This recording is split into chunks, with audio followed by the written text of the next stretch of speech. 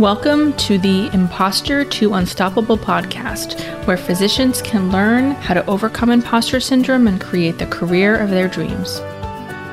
Hey there. This week I have a really simple and actionable tip for you that I was reminded of recently in my life. But before I get into that, I wanted to tell you a little bit more about this pleasure architect thing that I'm creating. And I want you to know about it for two reasons. The first is that you definitely could use a free play preview that I'm offering. And the second is because I'm hoping that it can be an example for you to create something of your own that sounds maybe totally ridiculous or you think you can't really do. And I think what's really powerful for our brains is when we see examples of people doing things that even are tangentially related to something that we may want to create in our lives, it gives us even more evidence that it can be possible for us. So I'll give you a brief history that I've talked about a lot on this podcast, but essentially about 2.5 years ago, I realized I wasn't having enough fun. I was in a coaching program where I got to meet virtually and speak to virtually Jill Bolte Taylor, who has an incredible TED Talk, and she is a neuroscientist who had a stroke involving the left hemisphere of her brain, and during that time, she talks about how the right hemisphere of her brain took over and how much that has changed her life. So in talking to her, it was such a wonderful experience because she's such a free spirit and so relaxed and just really a beautiful soul. And the advice she gave me at that time when I was planning my first adventure retreat for physicians was just make it fun, meaning make it fun for me. And it had never really occurred to me before that time to do things just because they're fun. And I think that our training and our society kind of teaches us to not do that. And that if things are fun, then maybe they're not worth doing or they're not of any value. So over the last 2.5 years, I've really kind of been consciously making an effort to unlearn that and actually paying a lot of attention to the things that actually bring me joy and are fun and easy for me, and doing more of those things. And what that has evolved into is me really learning more about who I am in the last year than I have in all of the years prior. So that led me to this new thing that I'm creating, this pivot, I guess. I think many of you know I'm a physician coach, and that's something that I really do enjoy. But I knew that I wanted to get play involved in my life, me personally playing more, but also sharing the message of the importance of play with others. So I asked myself questions like, what would be fun to create? What could I be silly about creating? What could share the message of play with others in a playful way? So I really incorporated play into all of my questions for my brain, instead of asking myself questions like, what would be the easiest? Or what do people want? Or what can I charge for? Things like that sometimes entrepreneurial coaches advise you to. And I'm not saying that's wrong. I just think for me, this pivot, it's been really, really important to follow the play, because that just is what speaks to my soul.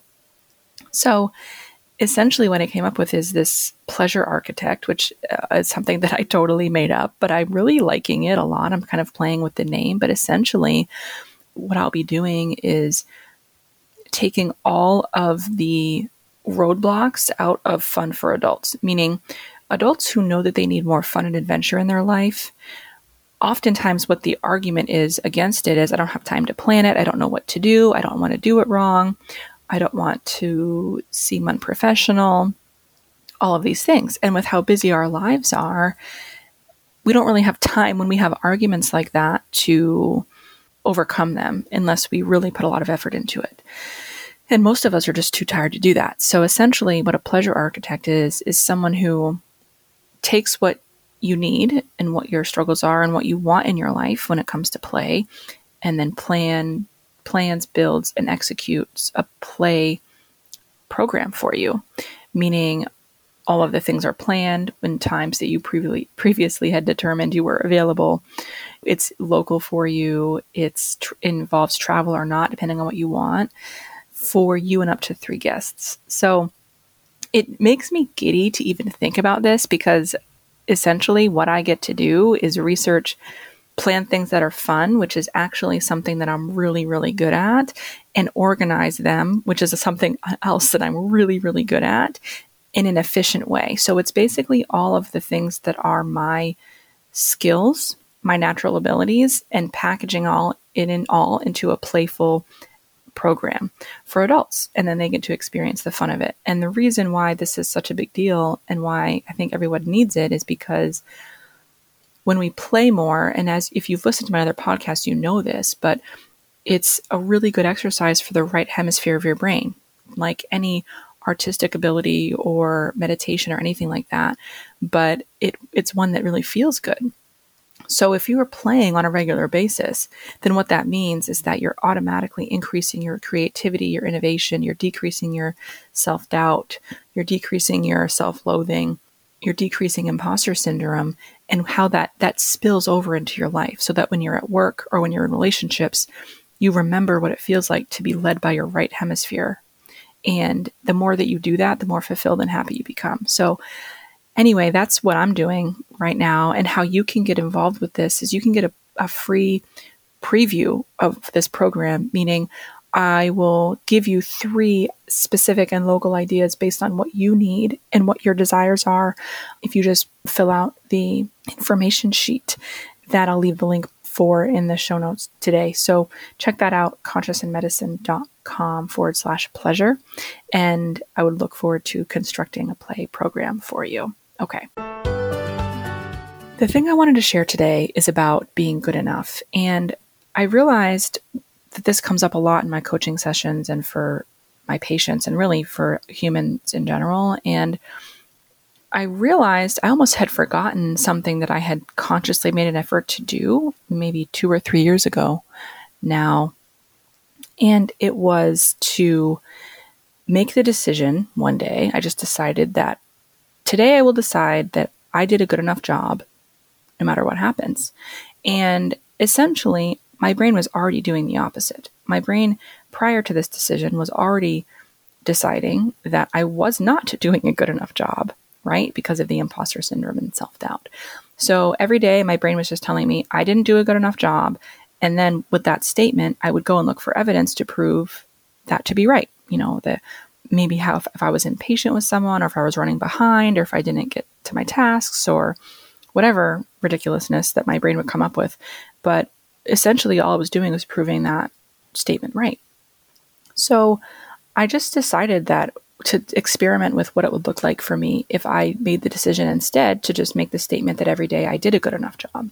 So at first, my brain didn't really want to go there. Like, it was like, well, how do you really know that you did a good enough job, right? I was seeking that external validation. But luckily, at this point, I was aware of the lack of actual necessity of external validation, and I was able to give that validation to myself. But over time, it actually got really easy to provide examples for me doing a good enough job. And that's because I would start with the very basics, right? Like, I did a good enough job today because I got to work on time and I finished most of my notes on time. And when that one patient really needed me, I was really listening and paying attention and present with her. And on it went. And in fact, the mere statement of good enough is actually pretty easy to prove because there's no real definition. Who says what's good enough and what isn't? It's not like you're saying I did a perfect job or an amazing job. So it actually really isn't that hard for your brain to offer you examples of when it was good enough for you. So this is a little hack that I used that, even though it was simple, it was extremely useful for me to feel better about my day when we got to the end of the day. So what it looked like is essentially I made the decision. I woke up every morning and just said, I will do a good enough job today. And at the end of the day, on my drive home, or as I was going to sleep, or whenever it made sense, the dialogue in my head was, I did a good enough job today. And if my brain was feeling doubtful, if I was feeling a lot of doubt about that, then I would simply just offer moments in time that were good enough. And that would usually suffice. And then every day, it just became my inner dialogue. And now it's just something that I know intuitively every day I do a good enough job. And there are certainly some days like yesterday when I was not feeling well, and I really just laid around all day, and found my brain really kind of being like, wow, you're such a waste. You're so lazy and all of these things. And in that moment, I had to remind myself, no, like I did a good enough job today with how I was feeling today. So I wanted to bring light to this technique because it's relatively simple and anyone can do it. And when we think about the definition of good enough, that's very elusive, and who the heck even knows what it means? So I want you to try it out. And I would love to hear from you either on social media. You can find me at Kristen Yates TO on Instagram, or you can email me. I would love to hear from you, and I would love to hear about your story of being good enough. Have a great week.